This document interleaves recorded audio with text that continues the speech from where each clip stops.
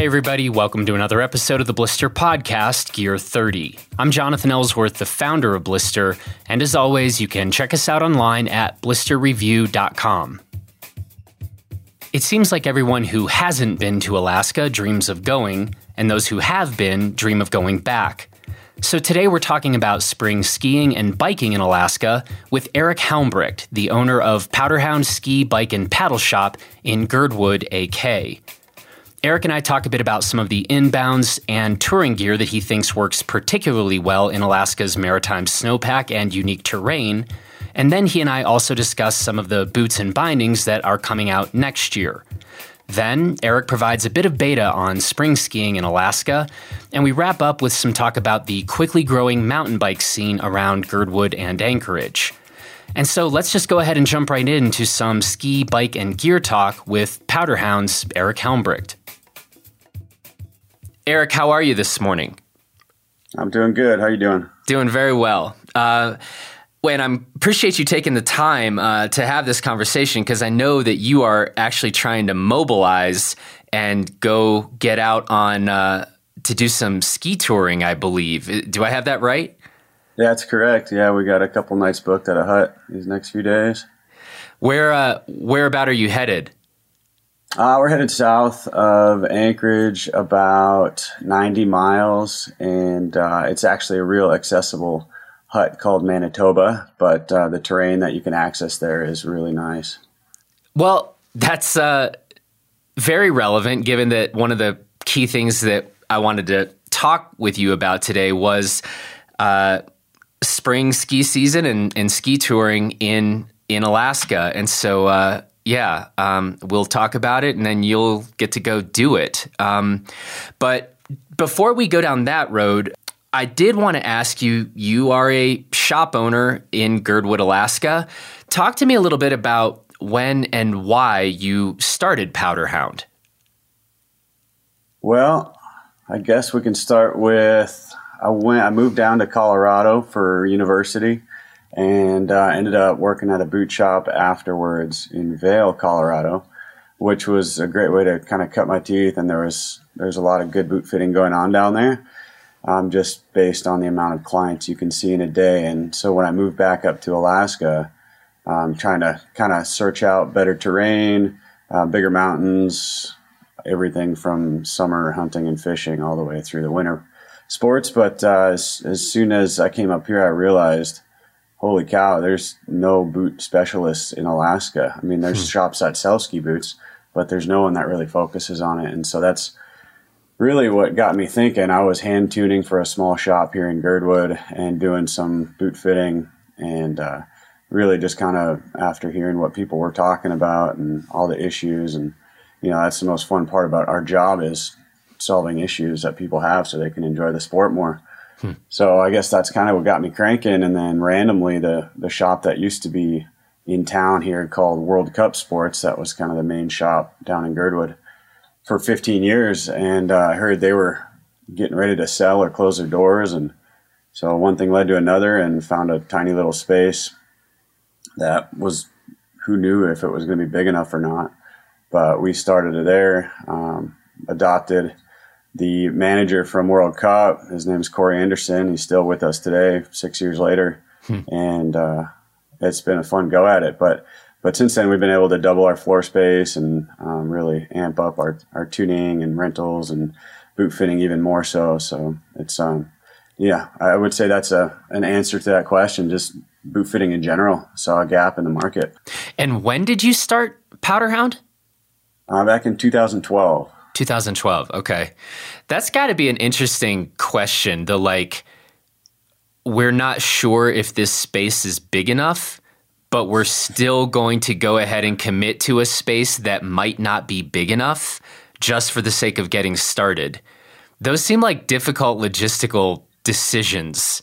No, it was definitely kind of off and on. It was literally the only space available in town. Okay. Thankfully, it was ski in, ski out. So we've been very lucky that way, but it was tiny. What I ended up doing was buying a 24-foot enclosed trailer to hold inventory that we couldn't fit in the space. And it was just a tiny little lock on the door. There's, anyone could have towed it away at any moment, but Yeah, so that's how things got rolling. So say more about the ski in and ski out aspect of Powder Hound. You guys are awfully close to Alyeska, right? Yeah, yep, yeah. We're located right on the Magic Carpet at the base of the mountain.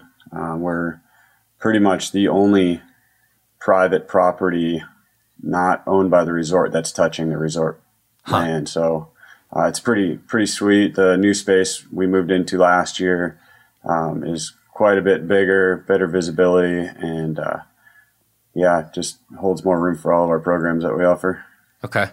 Given that sort of prime location at the base, I imagine you guys get a lot of locals rolling through there, but I would also suspect you see a pretty high percentage of tourists coming in and destination folks coming in. You know, it depends on the season. Like this year we had a decent snow year, especially on the resort. And so, you know, with a lot of the U.S. not having the best snow, we saw a lot more tourism coming up. We also had some big, we had the Western Regional Championships up here for racing, and that brought a lot of people up. And it really just, you know, the heli program, everything around does draw people in the spring. And the spring's really when it's all focused on. We don't get too much tourism over Christmas like a lot of other places do. But so, you know, early season, it's our core base of customers, locals. We see the same people every week. And then you've got springtime comes around, and, you know, I'd say maybe 20% in the winter might be visitors, but that changes to more or less depending on the snow. And as you and I were just saying, things are starting to fire up around the Girdwood area, it sounds like. Spring skiing and touring in AK. Oh yeah. I mean, we're kind of leading into the tail end of the primo ski season. As far as backcountry goes, it's still good. I mean, I'm looking out the window right now at probably another maybe 6 to 8 inches on the resort this morning. But really, I mean, that's the elevations where the snow line's at right now is perfect for Turnagain Pass and Thompson Pass and anything in the area.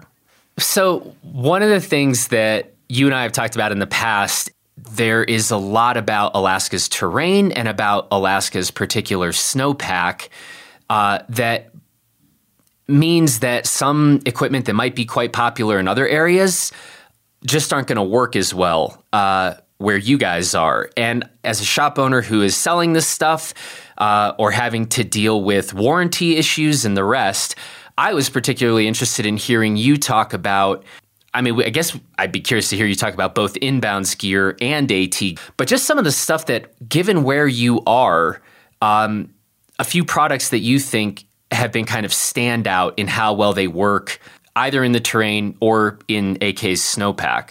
Yeah, so I mean, the snowpack, we'll start there. It's maritime full on. Like it rains down low a lot, but the snow up high is spectacular. It sticks to steep pitches. Just that wet cement snow is what we love because it opens up the terrain we want to ski. Mm-hmm. Early season, we do have some lighter storms, and I've skied blower POW at 10:30 at night down to a tent in April before because the daylight's so long. So we do get those lighter storms, but the majority of what we get is the warmer 30-degree snow, and so you do have to have certain types of skis. I mean, yeah, if you're just tromping around in some powdery backcountry conditions, skiing trees and more mellow slopes, then, you know, you can get away with some of the skis that you'll see being a lot more popular in, say, Colorado. But when you get up to the steeper terrain, a little bit heavier snow, and same with inbounds, you know, you want a bit of a burlier ski, especially for higher speeds. So that's one thing that's kind of always a conversation we have with customers is they'll read gear reviews that are tested in Utah and Colorado, and it's always kind of funny. You have to put it in perspective, and it's like, well, you know, if you're going to ski Champagne powder with it, that's a fantastic ski that you're asking for. But the reason you don't see it on our ski wall is because we know what skis best up here, and that's what we want to bring to our customer base so they can have the most fun possible in the backcountry or on the resort. So, you know, there's gear like what we've done really well with the last couple of years is the Nordica Enforcer lineup. And simply because of the tip rocker shape on there and the sheet of metal, it's not only a fun shape, but it's able to bust through the cruddy stuff, which a lot of time our off trail on the resort is very cruddy. And it's fun, steep, but you get that choppy mashed potato snow and you need a ski that can handle it. Otherwise you get thrown around. So I'd say that, that's been a hot ski on the resort. In the backcountry, it's a little different because you're hopefully not skiing up chopped up snow. That's a nice thing about being up here. There's not too many folks in the backcountry. It's growing every year, but you're not skiing over too many lines usually. Yep. So the lighter weight, softer skis, we still, we're a downhill driven shop. So as much as we want to enjoy the uphill, we still think it's very important to enjoy your time skiing, which is why most people that we set up get in the backcountry because they want fresh lines and maybe to get some exercise as well. So setting them up on skis, like one that we did really well with this year was the Atomic Backland 109. Yep. And so that we find that, I think in other states you might see a lot of the 100 or 90 underfoot to 100 as a good everyday backcountry tool. I think we can both agree on the fact that we don't need 120 underfoot for the backcountry. Not that you can't ski it, but it tends to be a little overkill for the U.S. Japan's a whole nother story. Yeah. From what I hear. One day I'll find out. You got to just hide in Paul Forward's luggage since we both do, really. I mean, just figure out how to ride Paul's coattails in his perpetual AK to Japan. Oh, I know. That rock star lifestyle he leads. I know, it's funny. We always see him before and after every trip, getting him set up on whatever gear that's he's taking or bringing back that needs fixing or whatever it is. And it's fun to hear the stories through him. But one day, I'd certainly like to check it out on my own. Yeah. But yeah, so as far as backcountry skis, I that type of ski, it's not the ultralight, it's not the super carbon filled ski. Although we do like those for certain things, like in the spring when we're skiing a lot of corn. There's no reason to have a 110 underfoot ski if you're truly skiing spring corn and you're going to be approaching things. Most likely, it's going to be real firm snow by the time before you get to the pitch. Yeah. Otherwise, it gets pretty mushy up top when it is good to go. You want something that is a little bit narrower, but you still don't want to go to something that's real soft and going to ping off of things because no matter what, you might be skiing a couloir that has a good consistency of snow in it, but you get to the bottom and it's just all that rubbish run out that any 30 to 50 degree slope is going to have in a tight area there. So has there been a kind of standout touring ski in that maybe 90 underfoot to 95 underfoot? Anything that you guys have liked in particular? It's funny. We don't carry too many in that range. As far as the lightweight, because what we're mostly pushing is the 100 plus backcountry skis. But we are noticing people looking for a quiver now. We've been open 6 years. We've sold people there even for resorts, say an all mountain ski. Well, now they're looking, and maybe a powder ski. Well, now they're looking for the next ski to buy. So they are looking at the narrower skis now. And I think that's a trend in the ski industry from what I've heard from other shop owners. But I would say, the Icelandic skis I've favored in the past in the backcountry just because they've got a top sheet that sheds a lot of snow. And with wet snow, you look down a lot of times and you're lugging up, pounds of snow on your skis. And so they have a top sheet that sheds it nice. I think they call it the carbonium top sheet, whatever name they decide was appropriate for it. Yeah. But yeah, the Nomad series, the 95 is a great ski. I can't say that we've moved a lot of those skis. We did more the Nomad 105 lights is going to be kind of in that range, which funny enough, measures, the ones on our wall measure about 111 underfoot. Yeah. So it's kind of an interesting ski. That's, small boutique brands. I really like the brand itself, and the skis hold up incredibly. As far as another lightweight ski or, backcountry ski in that realm, I'd say it sticks with the Backland series and the 102. I'd see that's like more of the narrow side that we see people going to, is that just around 100. And I don't know, I think it was mostly a price point thing early season with those Backlands, but we reordered several times and we are sold out again of all of them just because they hold up. A lot of, a few of the guys in the shop are on them. So that's always an easy way to sell something, if it's good enough for the shop guy, why not? Going back for a second to the enforcers that you mentioned for inbounds duty, I mean, I'm going to assume you're talking specifically about the Enforcer 100 and maybe the Enforcer 110. But I was curious, is it all like, yeah, most of the volume, we're sending people out on that Enforcer 100 all the time? Or are you guys actually putting people on a lot of 110s at Alyeska? Before the 110 came out, the 100 was a huge success for us. And we've never sold a ski like that in our history, nor have I and in the other shops I've worked at. But the 110 came out, and I would say a high percentage of customers that bought the 100 came in and bought the 110. A lot of the 100 customers had Patrons from us from years in the past, and that's where they fell in love with that kind of tip shape and the Nordica brand. And then we're like, hey, you want to all mountain ski with that same performance, a little better edge contact, go with the 100. And then the 110 is an easy sell. You get them out on it for a couple turns and they'll call and say, hey, mount me up a pair, and they'll have it ready by the time they get down from skiing. So it's the tail's a little, bit different on the 110, which makes it a little more smeary and surfy and playful if you want it to be. But literally, I'll see guys out there on the hard, they've got a quiver of skis. I know their quiver, and they're out there on days that are, firmer than you would think for a 110 and just loving it. And I'll be at the brewery down the road, and customers approach me and say, oh my God, thank you so much for selling me that 110. It's literally the best carving ski I've ever been on. And I'm like, well, you should try the 93, so I always take an opportunity, right? So,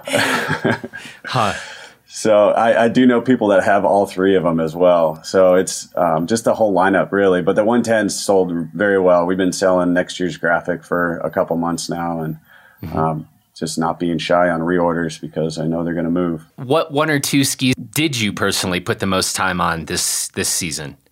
Definitely the 110 Enforcer, and then, my backcountry tool that I've really enjoyed for most days, I can't say all days, but most days, is the Völkl 108. Early season trees here. It's not a ski that I expected to love as much as I do. I'm not the biggest fan of full rocker skis, but it is the only one on our wall that you'll see with full rocker, and it serves its purpose for, you get it on edge and you can get those big arcing lines down open faces. But, I mounted the skis up a couple centimeters for the quick turn areas. I'm probably skiing a size, I could probably ski the 181. I'm on the 189s, and early season trees and stuff, if you put a couple centimeters forward on that, you can really maneuver it nicely. So, that's a ski that I spend most of the time on in the backcountry, whether it's sled skiing or touring. And then the resort, I would say that 110 is probably the majority of it. However, for a narrower ski, I like to try out the gamut of carving skis we demo. But, I had a really good time on the Bonafide, the Blizzard Bonafide. That's kind of as narrow as I like to go for most days, unless I'm on an actual slalom or carving ski. I want to pick your brain about AT boots, because I'm currently cycling through a handful of new boots for next season. So either talk to me about some of the 18-19 boots that you've been in that you're intrigued by. And if you don't feel like doing that, I'll also ask you about what one or two AT boots did you guys move the most or like the most from this past season? Well, I'm looking forward to a few boots, but this past season, the new Maestrale RS kicked butt for us, as I knew it would. It has in the past, but the new design, it's a little bit trickier as far as getting on. You know, you don't have that full opening tongue, but the work that we've been able to do on it, the seems like that newer plastic stretches and holds way better than the older Maestrale, and so you can punch it super quick. Customers are, you know, itching to get out or only have a little bit of time, or you're doing the fit and say, hold on, let me just go move your six toe out a little bit. And you don't have to tell them to come back or go get lunch or anything. Just wait a couple minutes. It'll be ready, which that it really impressed me. And I like Scarpa a lot because as a shop owner, it's kind of nice not to have a different color or tiny little graphic update every year. So that we have to blow out the boots at a cheaper price, say we don't sell a pair or two of them. Mm-hmm. So that's one thing. I'll give Scarpa a lot of props for that, because they'll carry a boot for 4 or 5 years without changing much. And it continues to still be our best-selling backcountry boot. So I think that says a lot about the company. And besides that, this year the Hawx Ultra XTD, you know, we sold, I've never seen us sell so many of one kind of boot as the Atomic Hawx Ultra, from 80 to 130 flex. But that XTD, I think a lot of customers that have the Hawx Ultra wanted the same fit and feel, so they got the XTD. A lot of people requesting it. The softer plastic was a little bit interesting to deal with at times, but I was impressed with that boot. You know? Say more about the softer plastic. We saw, you know, a couple things come in that were, you know, people are jamming them into a stiff marker alpine binding. You know, they're putting them in a jester, and you know, we saw the heels get eaten up a little bit on a pair or two, but it's nothing they were afraid to remedy. It's they treat us great at Atomic, so. But that is something worth mentioning. You know, it's like this is a nice lightweight boot, and the custom plastic is phenomenal as far as what we've seen compared to other, you know, shell molding boots where you can heat the whole thing up and stick a foot in it. Going from the out of the box fit to, you almost kind of need to heat them up unless they've got a very narrow foot. But the afterwards, you know, the after effects are really nice from that, and sharing that into the backcountry scene. It's hard to find a backcountry boot that has a high volume this year. Next year changes, but this year, it's always good to be able to say, hey, you know what? Let me just cook this for you with your foot in it. If you don't like it afterwards, it's not your boot. You know, we can recook it and the plastic rebounds. That's one of my favorite parts about the boot. And by the way, I was literally just skiing the XTD 130 again yesterday, because I'm currently involved in a personal, I've become incredibly obsessive compulsive about the Hawx XTD 130 versus the new Technica Zero G Tour Pro. And so I've been just going literally skiing every day in the one boot and then the other and then back to the other boot and just ABC, you know. I actually skied the XTD 130 in a new shell. And like you say, it's a relatively narrow toe box and a pretty snug heel, which I actually really liked. But again, all of that's kind of irrelevant when any customer can just shove their foot in it, cook it, and you just end up with a custom shell. So there's no reason to really even comment too much in like, how is the out of the box fit? It's like, it doesn't matter. Go to the shop, try it on, have them heat mold the shell. You know, there you go. You'll have your answer. I'm skiing the 130 Hawx Ultra for a resort boot this year, and I put it on out of the box, and just knowing that the plastic was going to mold is the reason I got it, because I've got some bone spurs and things from over the years that, they don't take too kindly to narrow boots, and shoved my foot in that, and I was like, holy cow, it's like perfect right out after the cook. Not out of the box, but after the cook. So you're jumping on the lightweight inbounds boot bandwagon. Kinda, sorta. I haven't had, I'd like to go fast, and I haven't had any times where it was like, whoa, I don't know about the feel of having this boot being so light, and maybe it's that I'm getting older now and just liking the ease of a lighter boot, but by no means do I favor a lightweight backcountry type boot in bounds. For some reason, a lightweight alpine boot didn't bother me. Huh. Interesting. So I'm curious to see what you think about that Zero G that's coming out next year, though. Have you tried it on, had it out at all? I've not skied it. I've had it on my foot. I'm very excited about it, but curious to see it. And to me, that doesn't even seem like a comparable boot to the XTD. Not ski wise. I think ski wise it might be, but tour wise and everything around it, it's like a different category for what we're going to sell it to. And maybe I'm wrong. Maybe you can correct me on that before we get them on the shelf. I should be a little careful here because I want more time, but I'm pretty blown away so far. I think it is a direct competitor to the XTD 130. The part that I don't get down with is I still kind of want to hold off on this trend where people are like, oh my God, I just heard the XTD or the Zero G are fantastic. That's going to be my only boot. And like the guys at Blister said, I get to go ski that now all the time. And it's like, that's not what I'm saying. I just think people need to slow down and take a breath and understand that we're talking about boots that are at ludicrously light weights. Ludicrously light weights. It's insane. That Zero G that I'm skiing in a 26.5 weighs 1310 grams. Jeez. And it's insane. And it's amazing. But this idea then that we just are suddenly, when I'm skiing different places, I'm seeing people skiing in bounds in all these tech bindings and all these super light boots. And that's cool. Ski whatever you want. Just don't be mad if this stuff starts breaking. Yeah. So I don't know. I feel like that caveat is important to talk about just given what I see people skiing in all the time. But as a straight up touring boot, yeah, I think they are direct competitors. That's impressive.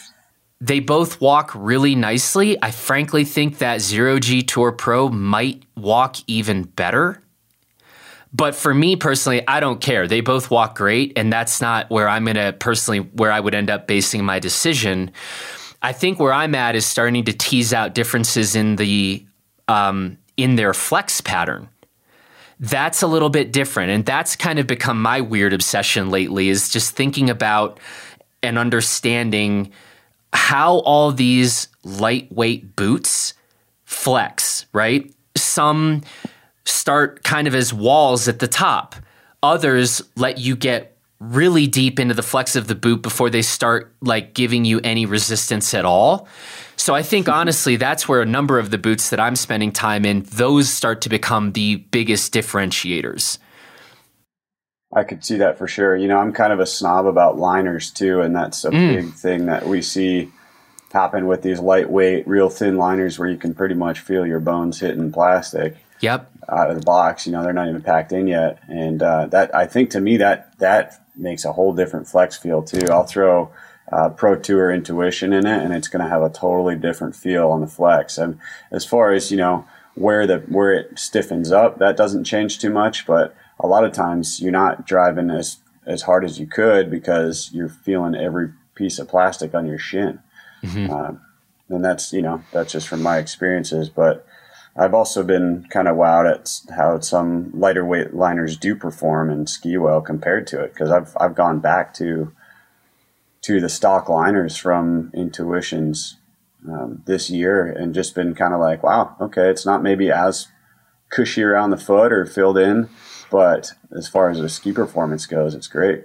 Is there anything more specific you want to say on that front? Like whose liners you particularly like? Or if you were going to buy a boot for yourself and you were comparing the liners in a bunch of these light boots, what things are you looking for or would want to see where you're like, ooh, I like the look of this or I like the feel of this?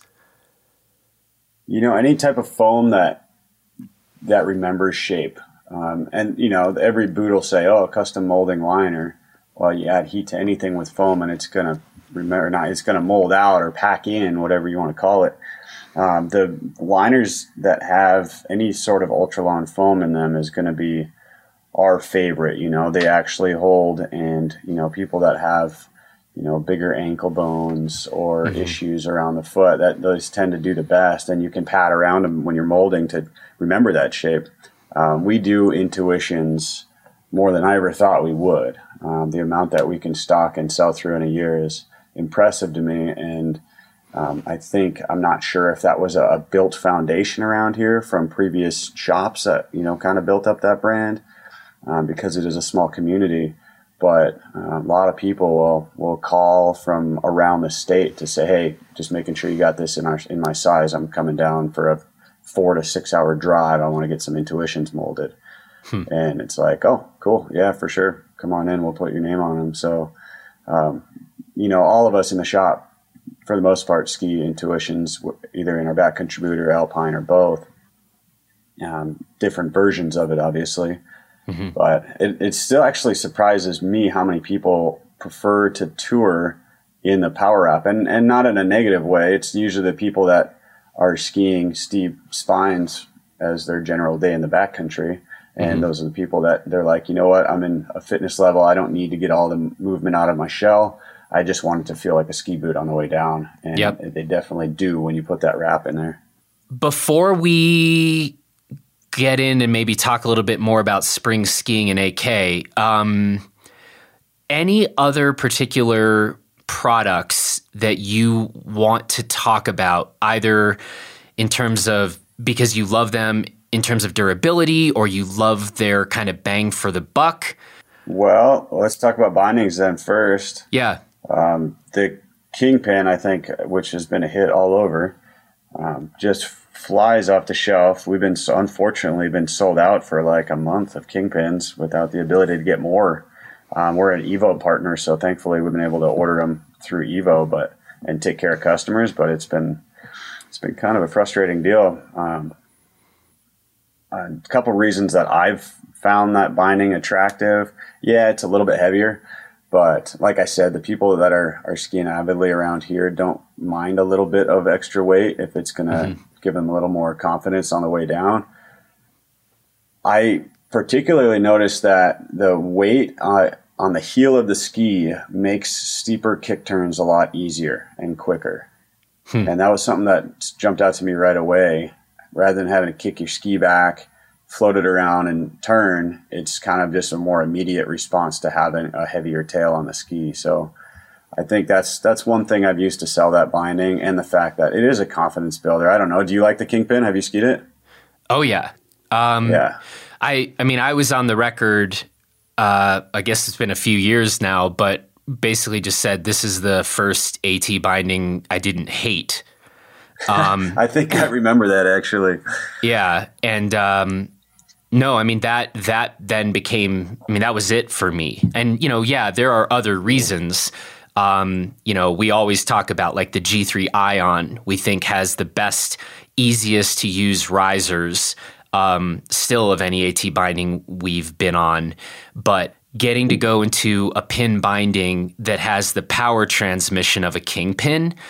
And we did a test, right? We took 5 of the exact same ski, bolted these different pin bindings, tech bindings on them, and the Kingpin just blew everything away. So, yeah, I've been on that front for a few years now. Now, of course, we've got the Tecton coming in, and now, of course, we have this shift binding coming in. So I think the biggest thing to say from my point of view is it is an unbelievable time to be backcountry skiing.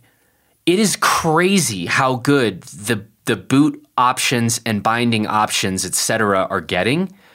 And so that's, I think, kind of my biggest punchline. We can talk about and tease out differences in terms of some of these bindings, and there are differences. I don't buy this like, it's all just the same, whatever. But shit is getting really good and interesting. That's kind of my big take, I guess. Yeah, no, I totally agree. It's super fun. I'm excited about the shift, and I know everybody is, but we've been pre-selling them like hotcakes, and just because I have a feeling, even though we ordered a bunch of them, that they are going to sell out before Christmas. So if we can add a few on that are prepaid, that's the best way to do it. And I don't necessarily, I mean, I've been on this back and forth. I haven't been able to ski the Shift, and I really look forward to. But I haven't been able to figure out, okay, is the Shift going to, be a competitor with the Kingpin? Because what I see the Shift doing is eliminating plate touring bindings, that like the Baron, gone with the Baron or Duke. I mean, it's still a binding for that customer, but and not all boots have tech inserts yet. Right. However, I have a feeling that with the way things are moving, that Shift is going to replace a lot of that type of customer or that type of binding. Yep. The Kingpin still, maybe it will, maybe it won't. From the price point I've heard the Shift is coming out at, that's going to be impressive to see and a lot easier on people's pocketbooks.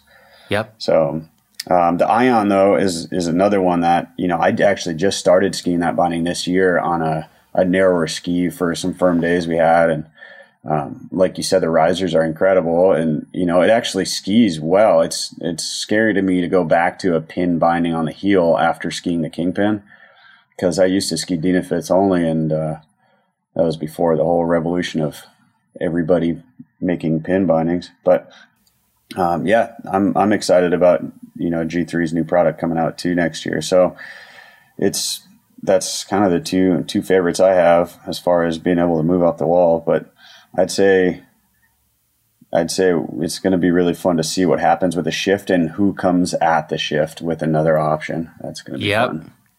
Yeah. And again, I mean, I'm actually just about to start putting time in the Tecton. But our other reviewers, we've had multiple people in it kind of for most of the season, and they just keep saying but the Tecton ski's great too. And so I honestly think that's going to be, specifically in that category of it's kind of Shift, Kingpin, and Tecton. And it's going to be very interesting to see where customers spend their money, on those three. I think the Ion still has kind of its clear customer. And then G3 obviously coming out with this Z, that's going to 345 grams, that's going to be compelling to a different category, I think, of folks. So again, I think, frankly, where either people are going to be really confused or they're going to be super psyched because they're now able to get exactly what they are looking for, And I don't know. We'll see how it shakes out, but yeah, it sure makes it tough on buyers. I'll tell you that much. It's as a shop, you used to be, well, when that G3 came out, it was like, oh, now we have 3 models of tech bindings on the wall. Yeah. The Radical ST, FT, and now a G3 Ion. Cool. And then all of a sudden now it's with the Marker Alpine coming out and multiple versions of the Ion and, all different types of tech bindings in different realms, stiffnesses and whatnot. So it definitely, I think we have now as many tech bindings to offer as we do Alpine bindings, which blows me away. And the new Salomon tech binding has been kind of the MTN was impressive to us this year, just the simplicity of it. And people in Alaska like simplicity. And I think that was a big reason we sold out of it a couple times. Yeah, a lot of interesting stuff. Okay, it's spring. You're about to go ski touring. I want to talk just a little bit because, again, I think AK is a place, it's kind of Mecca and everybody dreams of going there, but I don't know that a lot of people know all that much about it. So let's start with ski, and then maybe we can talk a bit about biking in Alaska. But on the ski touring front, just some basics. Sounds like April is a good time. Mid-April is usually a good time to be. Yeah, I'd say starting beginning of April it's when it's really getting great. You've got good snowpack, long hours. A lot of people come up in March. March can be a phenomenal month as well. It tends to be a little bit snowier. So if you're looking to maybe score some more fresh type snow, but April, you're getting like last week, it was incredible. We were up at a zone around the area, and once we got up, it was full on freeze thaw corn, is what I was expecting. We had to wait for things to thaw out a little bit before we could even get up to where we were going on the sleds. But we got up to about 4,500 feet, and it was cold winter snow and 52 degrees at the truck. And wow. It was pretty incredible. And so there's a lot of that type of stuff mid-April where you're not going to find that kind of fun differences in March, where you can get corn and you can get cold POW still. You just got to search it out. Mm-hmm. So yeah, I'd say April's a good time for sure. Definitely one big thing a lot of people make mistakes up here is they'll come up for 5 days. Mm-hmm. Well, if you potentially want to sit and play cards in the rain for 4 days and ski one day, that's a great amount of time to come up. But if you're real serious about getting out there and experiencing it, block off 10 days minimum. And that allows you to kind of mobilize and go elsewhere. If one zone is getting a little wet, the other one might be getting snow or bluebird even. So that's the biggest advice. And that goes with summer too in Alaska. Alaska is not the size of most states. There's huge weather patterns that move through here, and you can get in a blue hole for the whole time you're here, or you'll never even see the sun. And so you need to give yourself time to, I think the biggest thing is to be able to move, If you plan on staying in one spot, you better be hoping to get real lucky, because it can change quick and it can lock in for weeks as well. So even just like a couple hours north of Girdwood, you've got a whole different snowpack and zone that, it's more like Rocky Mountain skiing up at Hatcher Pass. It's phenomenal, but I can say I haven't been up there much this year just because it's been, decent around here. It's nice to have the option though. So talk a little bit about a few of the classic zones. It really just depends on the storm cycles and how they land. Hatcher Pass is more of a continental snowpack. And so you see a lot more common slides there, whereas the Maritime Snowpack in Turnagain Pass, 2 hours south of Hatcher, is where we get that kind of that glue, the stuff that sticks to the steep spines, and you can ski that a lot more commonly than you could in Hatcher. And not to say you can't get that up there, but it's more of the even just the mountains in the summer when you're hiking around. You've got a lot of rainforest type mountains where we are in Girdwood, and then just it's really not that far as a crow flies north. You've got a whole nother type of Rocky Mountain system. And then over in Valdez, I mean, if you're looking for, everybody's heard of Valdez if they like backcountry or big mountain skiing, and Thompson Pass is kind of the spring mecca as far as what everyone thinks about. It's like, okay, how can I put aside a week to go to Valdez to drive over, and how can I play it to where I can wait for the weather and then just go?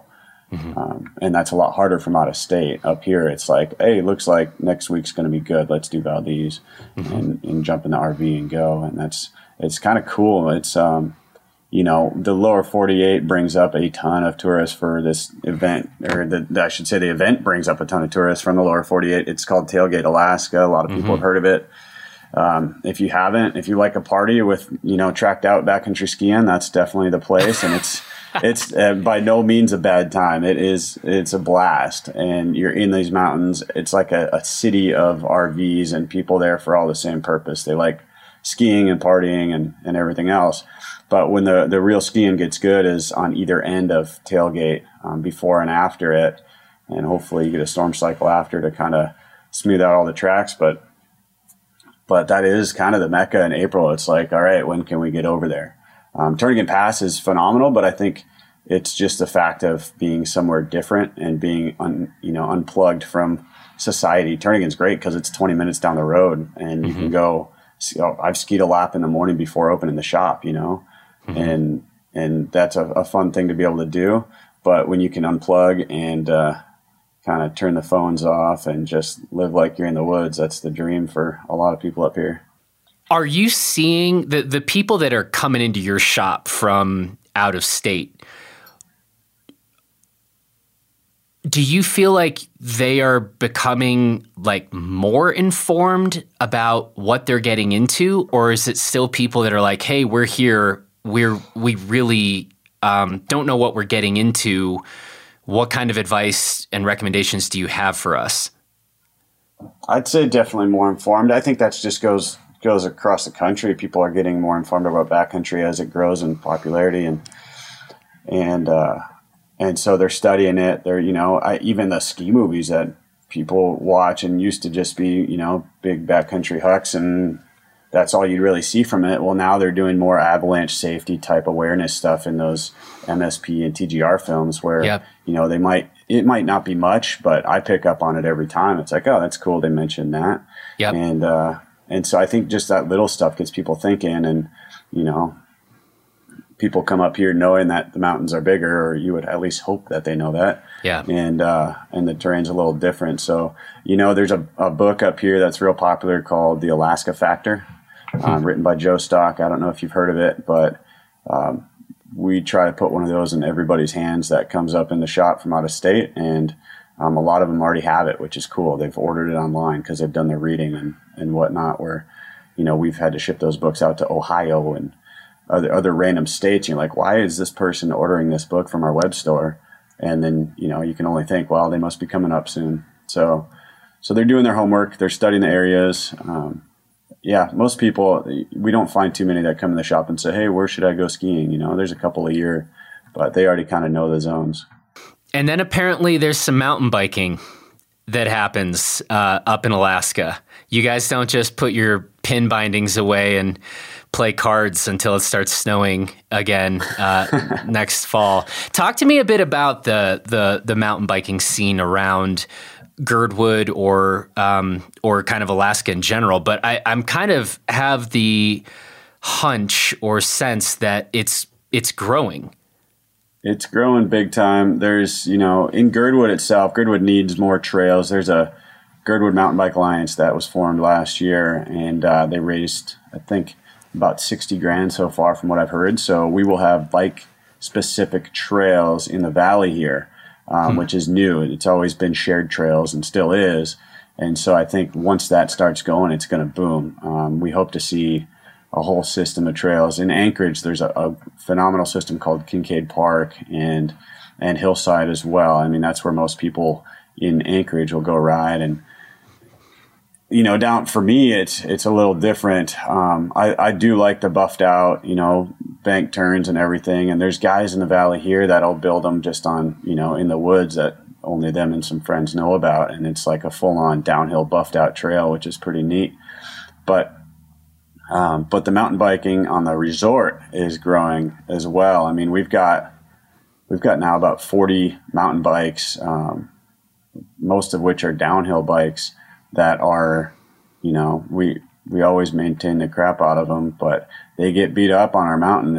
We don't have the smooth Whistler trails that I hear of. Again, like the Japan Pat. One day I'll go experience that. But until then, I'll be rocking the trails around here they're fun. I've ridden Colorado trails quite a bit, and one day I think our mountain will be comparable to that. But it's like, some of just like skiing, the terrain at Alyeska is not for the faint of heart. However, there are options. It's not like it's only for experts. You can definitely learn there.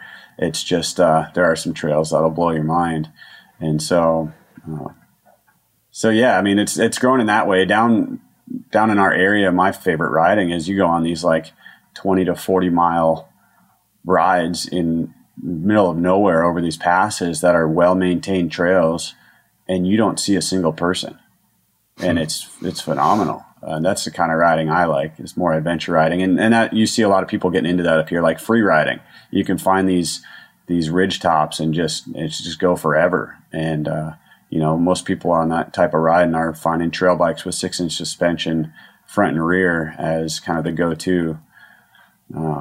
So I'd say that's kind of the Girdwood scene. Anchorage is a totally different scene. Anchorage has, like I was saying, buffed out trails. They're riding hardtails or 4-inch travel bikes and enjoying that type of the sport.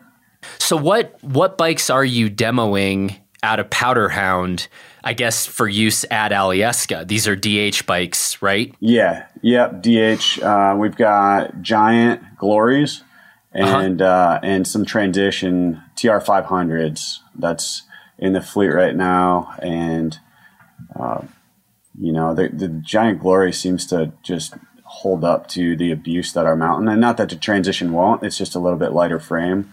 And so it notices a little more of the beating that it takes. But the Giant Glories tend to just absorb a lot of the stuff that we have. When we're maintaining the bikes every day, when they come back, we're noticing everything that's common. And, it's amazing. We talk about it all the time. Like, I cannot believe that these things have not just been thrashed. Bikes that go out every day are still in great shape. And one, we maintain the heck out of them because you have to, otherwise they just do go to crap. But you maintain them, take a little bit of care of them, and I mean they're not getting dinged up rims. They're not, the forks aren't blowing out. Stuff that you would expect to see after a season or two on a bike, downhill riding. This is stuff that's up here anyways. We're just not seeing with that bike. Well, cool, man. I do want to let you get out and go get into the mountains. I appreciate the beta, and it's fun just getting your take on some of this new equipment coming out and learning more about what's working up in your neck of the woods. And I appreciate you filling us in a little bit about some of the nuts and bolts about spring skiing and biking around Alaska. So thanks for all of that. Yeah, for sure. I appreciate you having me on the show. One thing I didn't mention is, it's always good to, if you're in the backcountry in Alaska, not a bad idea to get a guide at least for day 1 or 2. There are guys around here that do that service, and it's not terribly expensive, and it's something that can be very beneficial. They'll show you the terrain starting with maybe one climb, and you say, okay, and he'll point out different peaks, and then you have kind of like this mission for the rest of your time. It's kind of like when you're learning to ski, get an instructor and then work on those techniques kind of deal. Yep. So I wouldn't hesitate to do that. There's a guy in Girdwood here, Remarkable Adventures, Nick D'Alessio. He's a great backcountry guide, and he's at it every single day. So, that's one way to stay safe in the backcountry here, is to get someone that's in the know and have them show you around at least for a day. So, yep. But besides that, we're going to go skiing and enjoy some of this new snow. Looks like we're going to get some blue skies, hopefully, starting to clear up out there. So I hope you have a good rest of your season, though, Jonathan, and I appreciate your time. Yeah, man. Been great to talk, and we'll do it again soon. All right. Sounds good. Take care, Eric. All right. See ya. That's it for this edition of Gear 30. Thanks to Eric Helmbricht for the conversation, and you can get in touch with him online at powderhoundak.com or go visit Powderhound right at the base of Alyeska Ski Resort in Girdwood, Alaska. Thanks also to our strikingly handsome audio engineer, Justin Bob. And if you haven't already, you might want to check out the Blister podcast we put up this week with the founders of Sego Skis, Tim and Peter Wells. You can find that conversation over on our Blister podcast feed. Thanks, everybody, and we will talk to you again next week.